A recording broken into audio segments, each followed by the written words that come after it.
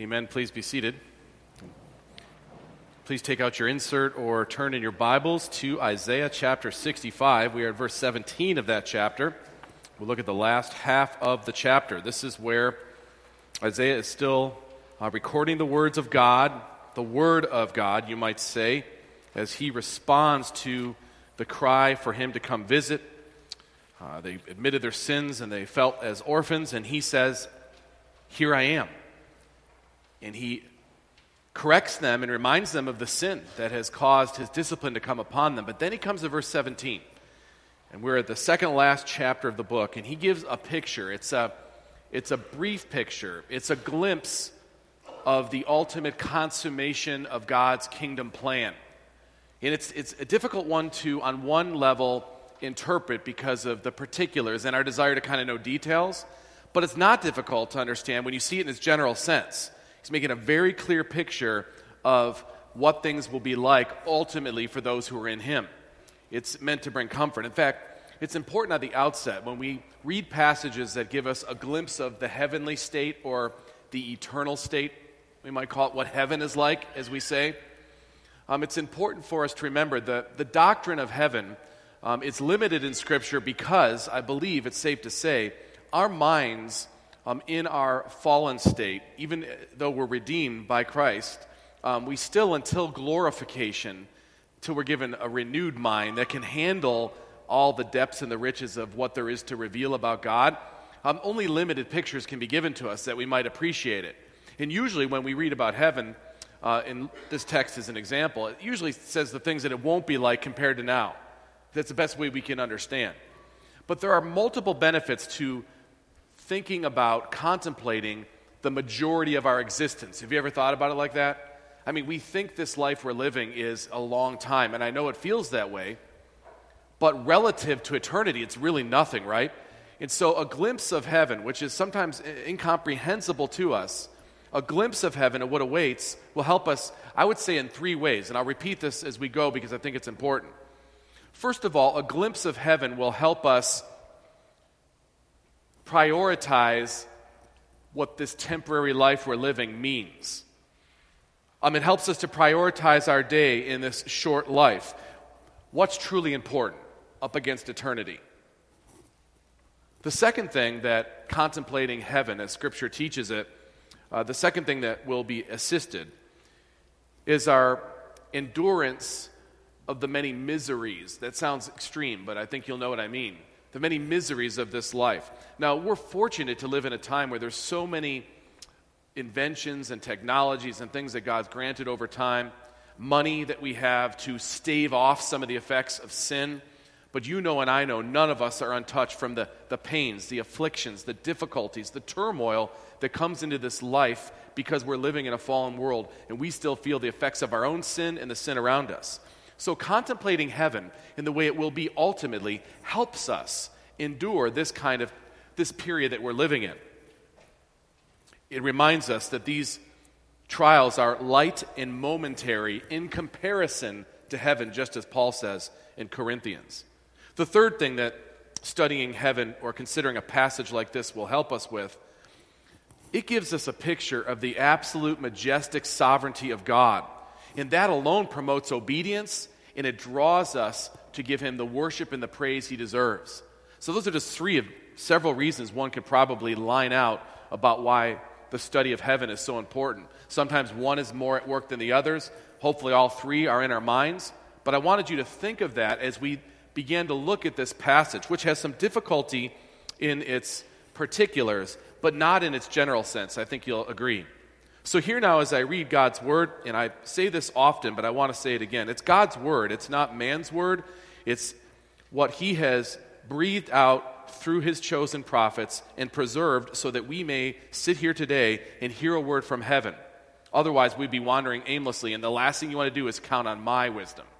You need the word of God's wisdom. I need the word of God's wisdom. So we go to it and ask God to help us understand it, that it would change our lives. I'll start reading at verse 17 of Isaiah 65. For behold, I create new heavens and a new earth, and the former things shall not be remembered or come into mind. But be glad and rejoice forever in that which I create. For behold, I create Jerusalem to be a joy, and her people to be a gladness. I will rejoice in Jerusalem, and be glad in my people. No more shall be heard in it the sound of weeping and the cry of distress. No more shall there be in it an infant who lives but a few days, or an old man who does not fill out his days. For the young man shall die 100 years old, and the sinner 100 years old shall be accursed. They shall build houses and inhabit them. They shall plant vineyards and eat their fruit. They shall not build and another inhabit. They shall not plant and another eat. For like the days of a tree shall be the days of my people be, and my chosen shall long enjoy the work of their hands. They shall not labor in vain or bear children for calamity, for they shall be the offspring of the blessed of the Lord, and their descendants with them. Before they call, I will answer. While they are yet speaking, I will hear. The wolf and the lamb shall graze together. The lion shall eat straw like the ox. The dust shall be the serpent's food. They shall not hurt or destroy in all my holy mountain, says the Lord. Let's bow together as I lead us in prayer. Lord, you have never failed to keep a promise to us, your people.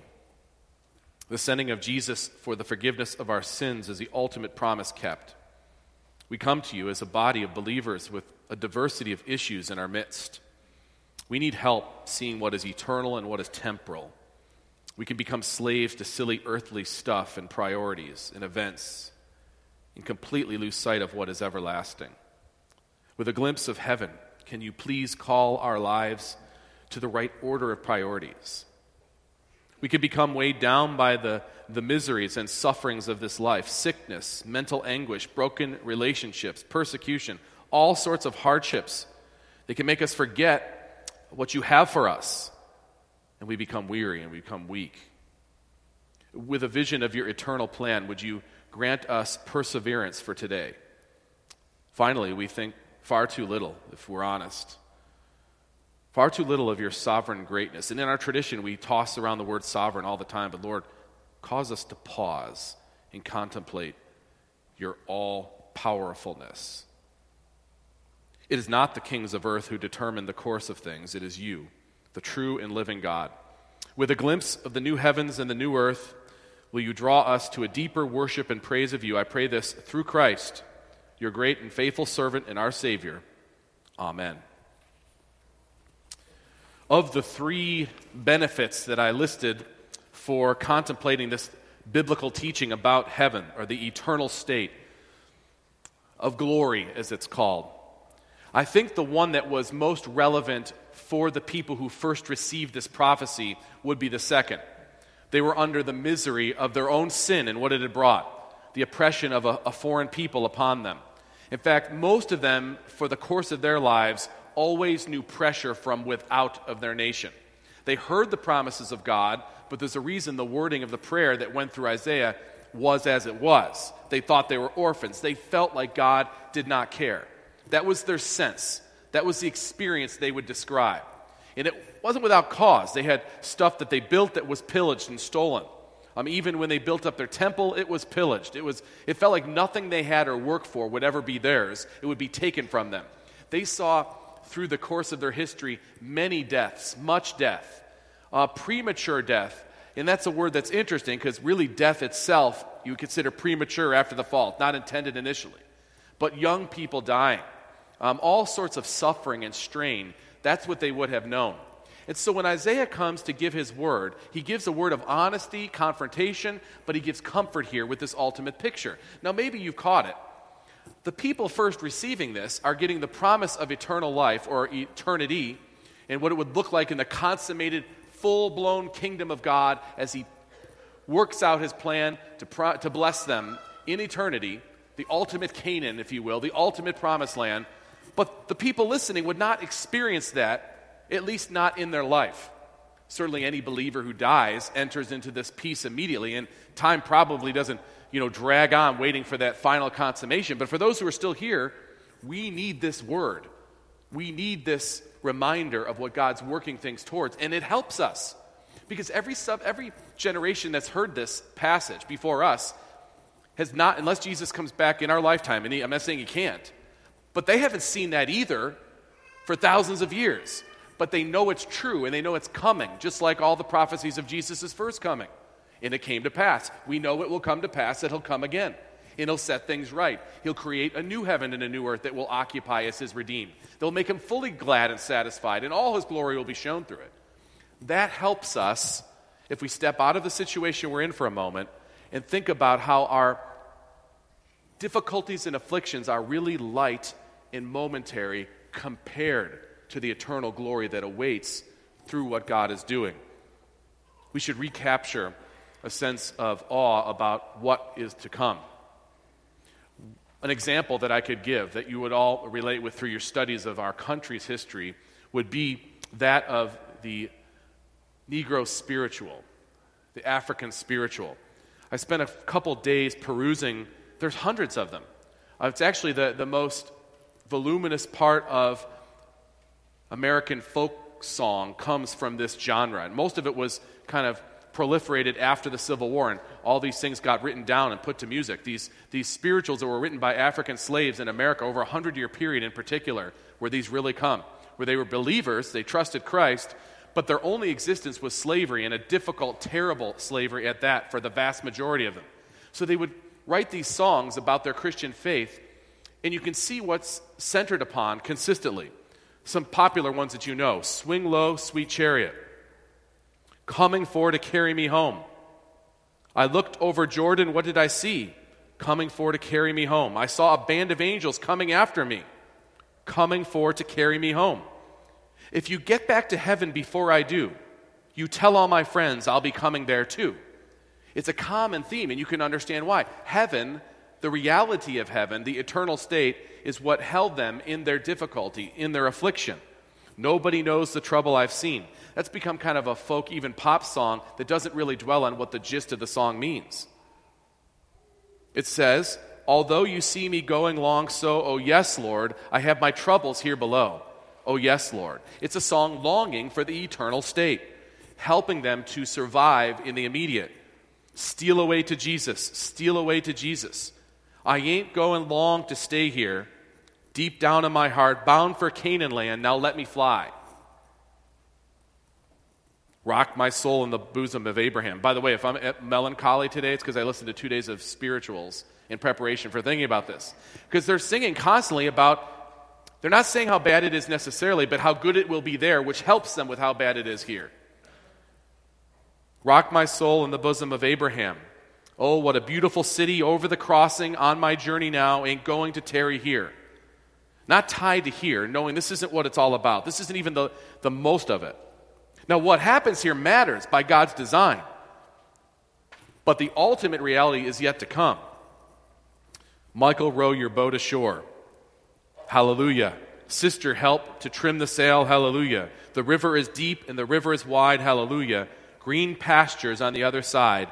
Hallelujah. I'd say over 75% of these spirituals, the main focus is heaven, and the other 25% has a line or two about it. And I was comparing to our hymnal. I could only find 13 hymns that I would say heaven or the eternal state or glory would be considered the central theme. Multiple hymns have a line or two. All the hymns we are singing today, if you look at them, 1 or 2 lines in each of them refers to the eternal state or to glory.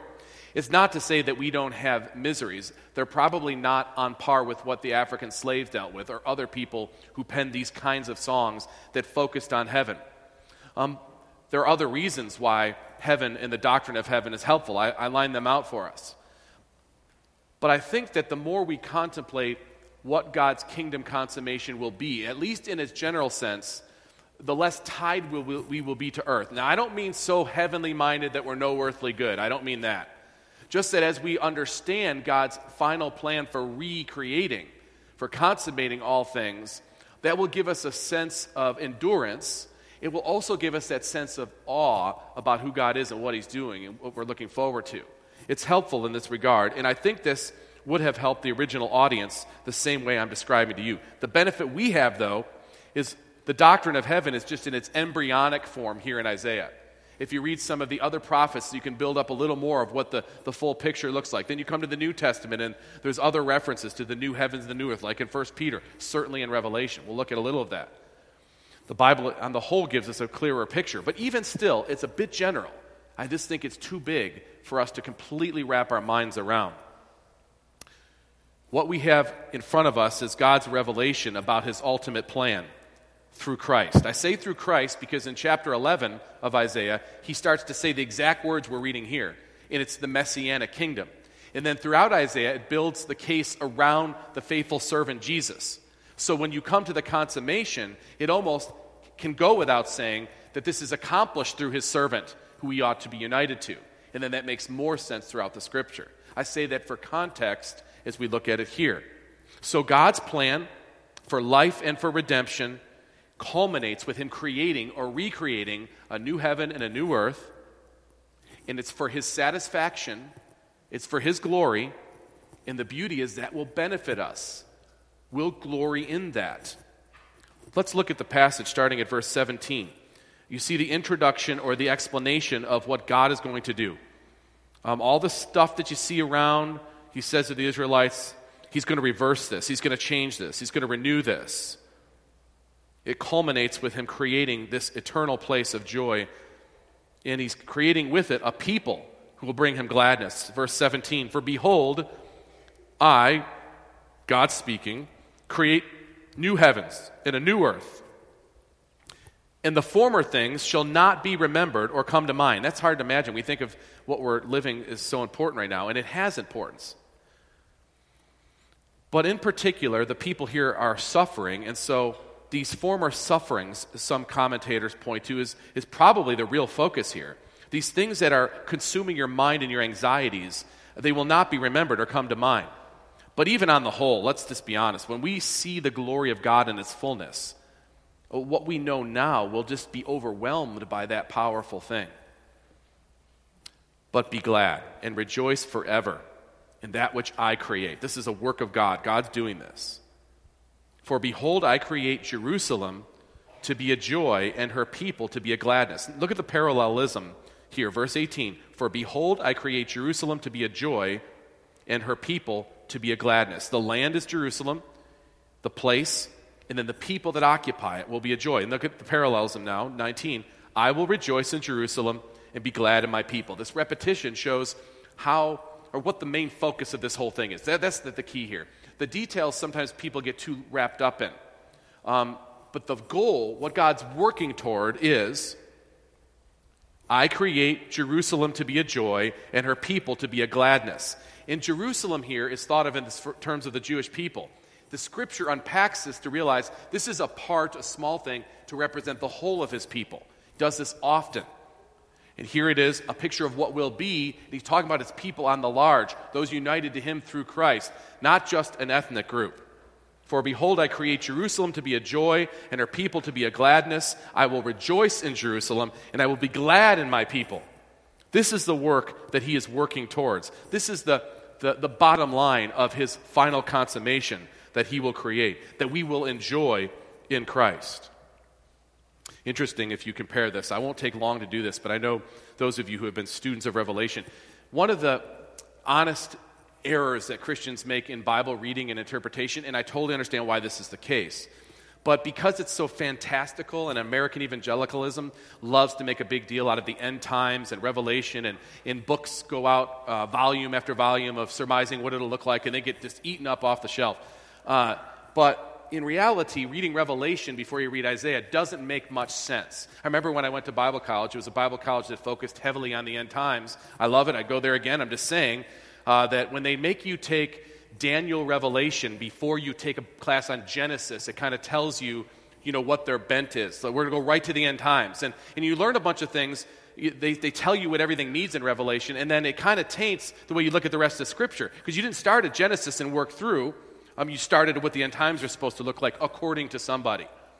But when you compare Isaiah here, and then think of what you know of Revelation, you get a nice picture of the main point, the eternal state of things. We're reading here, "For behold, I create a new heavens and a new earth, and the former things shall not be remembered or come to mind." But then in Revelation 21, we have a little more color to it. "Then I saw a new heaven and a new earth, for the first heaven and the first earth had passed away, and the sea was no more." So Isaiah is given a certain vision. Then John, many years later, is given a vision too with a little more color to it. John says, "I saw a holy city, New Jerusalem," the Jerusalem we're reading about here in Isaiah, "coming down out of heaven from God, prepared as a bride adorned for her husband. And I heard a loud voice from the throne saying, 'Behold, the dwelling place of God is with man. He will dwell with them, and they will be his people, and God himself will be with them as their God.'" A more colorful picture of what we just read. "For behold, I create Jerusalem to be a joy, and her people to be a gladness." Now, do you see why you have to be careful about technicalities when looking at these two things and trying to write out every detail of what it'll look like? Maybe it's just so that our minds are way too small to handle all of that, but there's enough consistency to let us know it's going to happen. It's true. I know that won't stop the books from being written, but I hope it helps us to not lose sight of the big picture, what's important. And really what it drives us to is ask what question? Hey, this is complex, but I know one thing. I better be united to Christ, because that is the ultimate answer to all these things.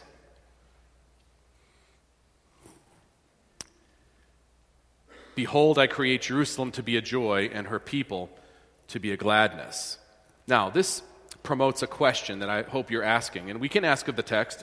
We can only get so many answers here, but if you look at the first part of verse 19, he talks about this Jerusalem, the New Jerusalem, spoken of by John in Revelation.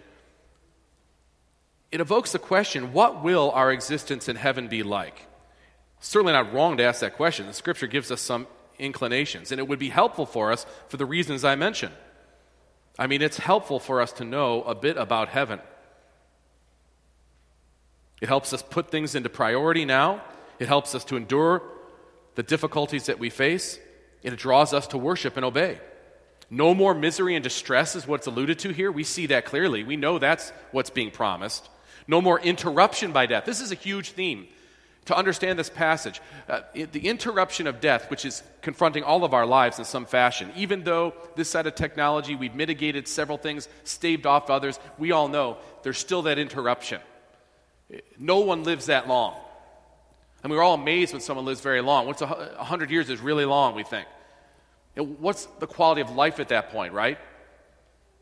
It's just short, the life we live. And so when we come to this, and we see these promises of no more interruptions from death, it's overwhelming to us. It's amazing to us. That alone, just that feature, would change our outlook on everything, our experience of everything.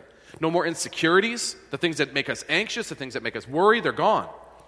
A restoration of paradise, that harmony before the fall entered, before man sinned. That kind of harmony, but better yet, look at the second part of verse 19. "No more shall be heard in it the sound of weeping and the cry of distress." Somewhere on the earth, in fact, many places on the earth right now, is the sound of weeping and the cry of distress. I promise, and you know it, and I know it. It doesn't leave this earth with all its sin, with all its misery, with all its difficulty. It's all over. But the new heavens and the new earth that God puts us to dwell in, there won't be this. So much death, so much weeping in Israel when they first received this word for sure. Much suffering.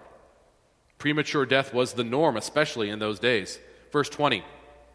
"No more shall there be in it an infant who lives but just a few days, or an old man who does not fill out his days. For the young man shall die 100 years old, and the sinner 100 years old shall be accursed." Now, be careful not to read this too literally, and there's a lot of discussion. I'll allude to it in just a moment. Wait a minute, talking about death in heaven? What does this mean? Most scholars will say it's trying to give the original audience a sense of something they wouldn't know, the idea that there wouldn't be premature death, just to speak in terms of an ideal, so they would be gripped with the reality of how bad things are, because people don't live very long and there's so much mortality. And we know the heavenly picture in Revelation. "He will wipe away every tear from their eyes, and death shall be no more." So this isn't meant to be carried out to that. However, it's a good time to mention a little bit of the discussion that Christians have about this when you come to this passage. You've no doubt heard the debates about the millennium, as it's called. I'm sure you come from different backgrounds. Everybody has an opinion on it. Americans think there's only one view of that, but that view, the premillennial view, is actually very new compared to the other ones. Everyone claims the apostles held one view. All three views of this do that. But to understand what is all meant by this and put it into perspective, the millennium comes from Revelation, where there's 1,000 years mentioned. And people will take that. It's the only time it mentions it in those terms. It's this golden era of Christ's reign. Now, there's discussion among Christians about what this means. And so the different terms for it are premillennialism, postmillennialism, and amillennialism.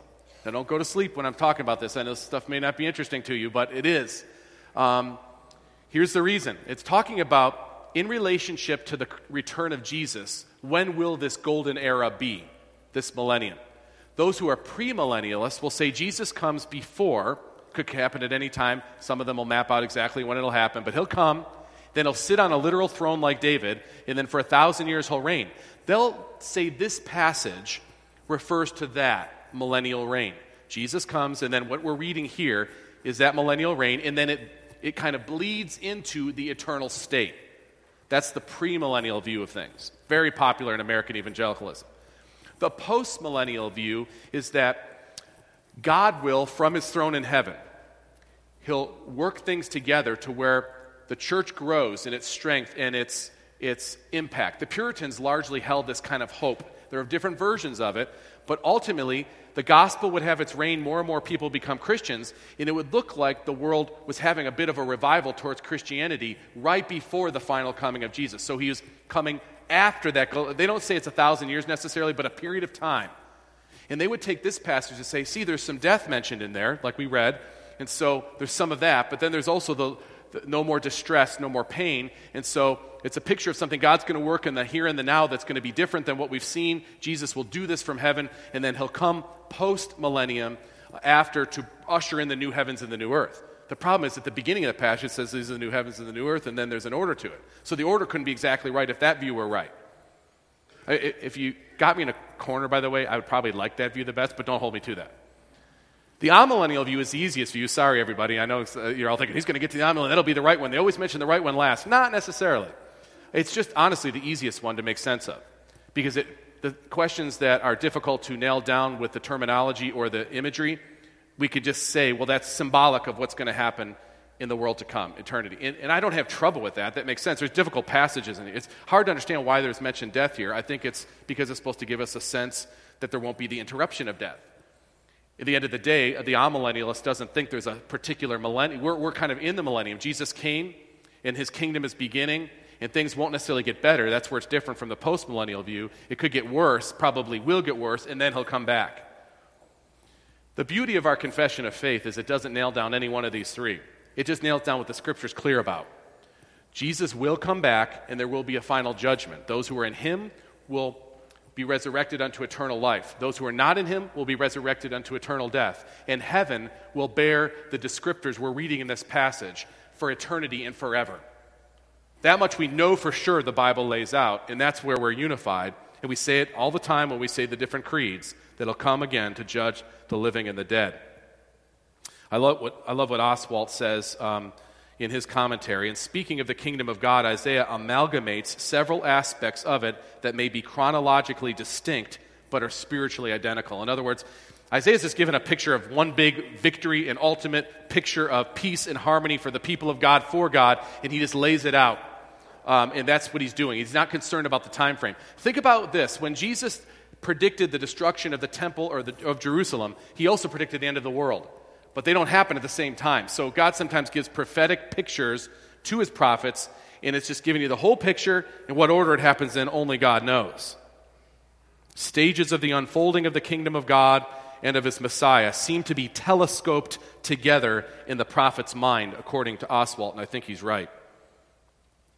Now, look at what the heavenly state, eternity, looks like. Verse 21, verse 22. They shall build houses and inhabit them. They shall plant vineyards and eat their fruit. They shall not build and another inhabit. They shall not plant and another eat. We don't live in a country, haven't at this point anyways, to where people come in, they win a war, they beat us, and they take our stuff. We have not experienced that, none of us in our personal lives. Maybe if you've come from another country, you've seen it, because it happens the world over. So that was a constant anxiety. They're facing the occupation of Babylon. They become used to insecurity. They're used to disappointment, working for something and losing it because someone else took it. No more watching the stuff that they work for get pillaged or stolen. Verse 22, the second part. For like the days of a tree shall the days of my people be, and my chosen shall long enjoy the work of their hands. They shall not labor in vain or bear children for calamity, for they shall be the offspring of the blessed of the Lord, and their descendants with them. There's some forever pictures here of blessing that come to the people of God compared to trees. That's interesting, because trees were the living picture of longevity that people understood. The mountains were a picture of longevity for the earth, but for people, trees, because the people knew how long they lived. Records of trees that existed when their great-great-great-grandparents were around were still there. They identified the landscape, and so trees, to be called this or likened to this, would give them a sense of longevity that was so eluding them in their life and their experience. Verse 24, a beautiful picture of the harmony between God and his people. Before they call, I will answer. While they are yet speaking, I will hear. You know what this is different than? Remember, bow your heavens and come down. Feels like they're not, the feeling is he's not here. He's saying here, before they call, I'll answer. While they're yet speaking, I will hear. Direct, harmonious communication with God and his people. Verse 25, and the wolf and the lamb shall graze together, the lion shall eat straw like the ox, the dust shall be the serpent's food, they shall not hurt or destroy in all my holy mountain. Many commentators say this is a picture of the return to the pre-fall state. And certainly there's truth to that. How literally to take this exactly, I don't know for sure, but it will be, those pictures that conjure the images of violence and so forth, they'll be turned around. And the serpent, notice, won't have a change in his demeanor. There'll be something remnant from the sentence he received at the fall, the snake that is. So there's this remembrance in one sense, but there's also this renewal and this change, this complete makeover. They shall not hurt or destroy in all my holy mountain.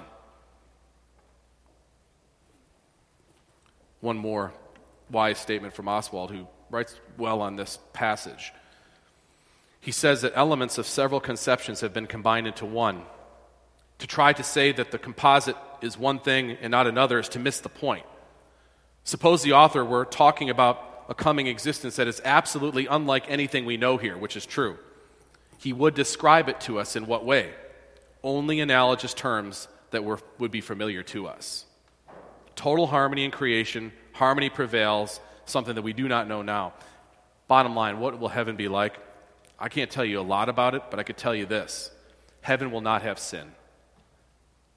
Heaven will not have sin. Think of all that sin has caused. Heaven will not have the heartbreak that comes from sin.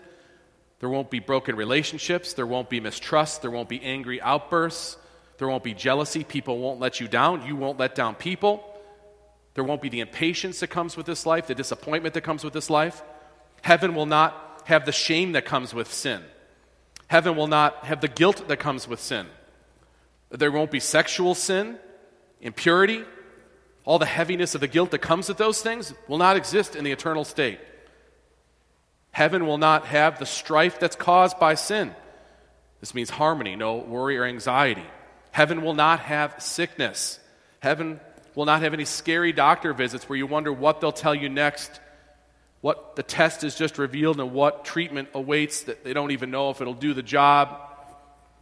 There will be no more bad news about cancer or heart disease or Alzheimer's. There will be no more MS or diabetes or slipped discs or hip replacements or arthritis, no aneurysms, no strokes, no autoimmune diseases or other illnesses doctors cannot figure out. What Paul says will resonate finally to us, but it is written, what no eye has seen, no ear heard, nor the heart of man imagined what God has prepared for those who love him. Heaven will not have accidents. There will be no car crashes, no paralysis, no falls, no physical lameness. In heaven, we will not be in a constant state of physical decline where I have to keep holding this further and further back because I cannot see it like I did when I was preaching here 20 years ago. No glasses, unless you want to wear them because they look cool. No car crashes. No diminished capacities, physical or mental. We won't be lazy. We won't be lacking for fruitful, satisfying things to do. The biggest misnomer I hear from people who aren't reading enough of their Bible, quite frankly, is that heaven would be boring. It'd be the farthest thing from that. We won't have anxiety about not having enough. We won't have greed about getting more. We will actually experience satisfaction about material things. We won't have a wrong relationship with so many of the material things that we have. Food won't be our master. Instead, it'll be a delightful and satisfying thing. We won't have destructive relationships with things or stuff. We'll be skilled stewards or caretakers of those things. The new earth will not be subject to our fallen caretaking any longer because we'll tend and keep it perfectly. We cannot imagine the resources the earth could produce if it were operating at full care capacity. There'll be no wars to fight, no reason to fight. There'll be no more suffering. There'll be no more terrorism in heaven. A bright, vibrant, and physical new earth, free from sin, suffering, and death, and brimming with Christ's presence, wondrous natural beauty, and the richness of human culture as God intended it, so says Alcorn. Finally, words of another spiritual that struck me. Oh, what a beautiful city. I love the simplicity. These people read their Bibles and they just sang about what they heard. 12 gates to the city, hallelujah. 3 gates to the east, 3 gates to the west, 3 gates to the north, 3 gates to the south, making it 12 gates to the city, hallelujah. My Lord built that city, said it was just 4 square. Wanted all you sinners to meet him in the air because he built 12 gates to a city. Hallelujah.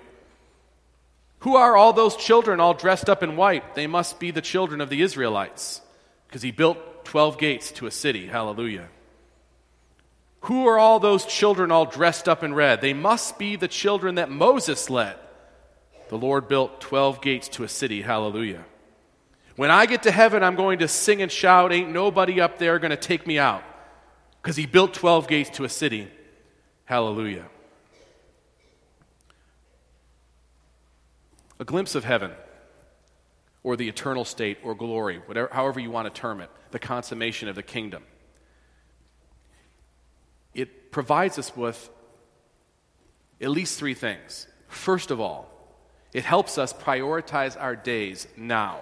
It helps us to make decisions or understand what's temporary, what's eternal, and what matters, where we should spend our time. It helps us with so much when we put it into perspective. A glimpse of heaven also accomplishes aiding us in dealing with the pains and the miseries of this life, because they are relatively light and momentary. Eternity is the forever state, and for those who are in Christ, it will be perfectly satisfying and glorious.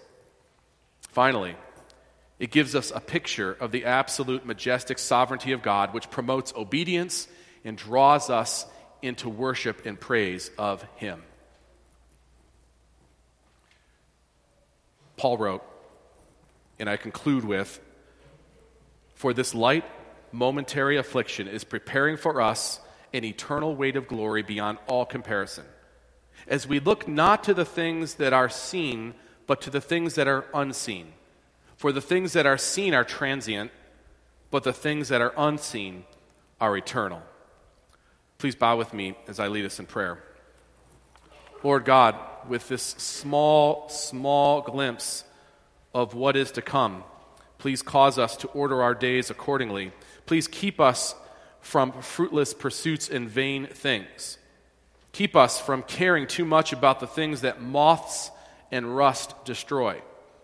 Lord, with this vision of the heavenly state, give us comfort in our afflictions. Impress upon our hearts the temporary nature of these sufferings and difficulties. Finally, Lord, as we see you with complete power and authority with whatsoever comes to pass, give us comfort and security in your plans for us and for all things. Give us thankful and obedient hearts with this glimpse of your consummated kingdom. Cause us to sing praise to you who sits on the throne. In Christ's name, amen. let us together turn in our hymnals. 320, we'll stand and we'll sing verse 1 and verse 2 as we prepare for the Lord's Supper.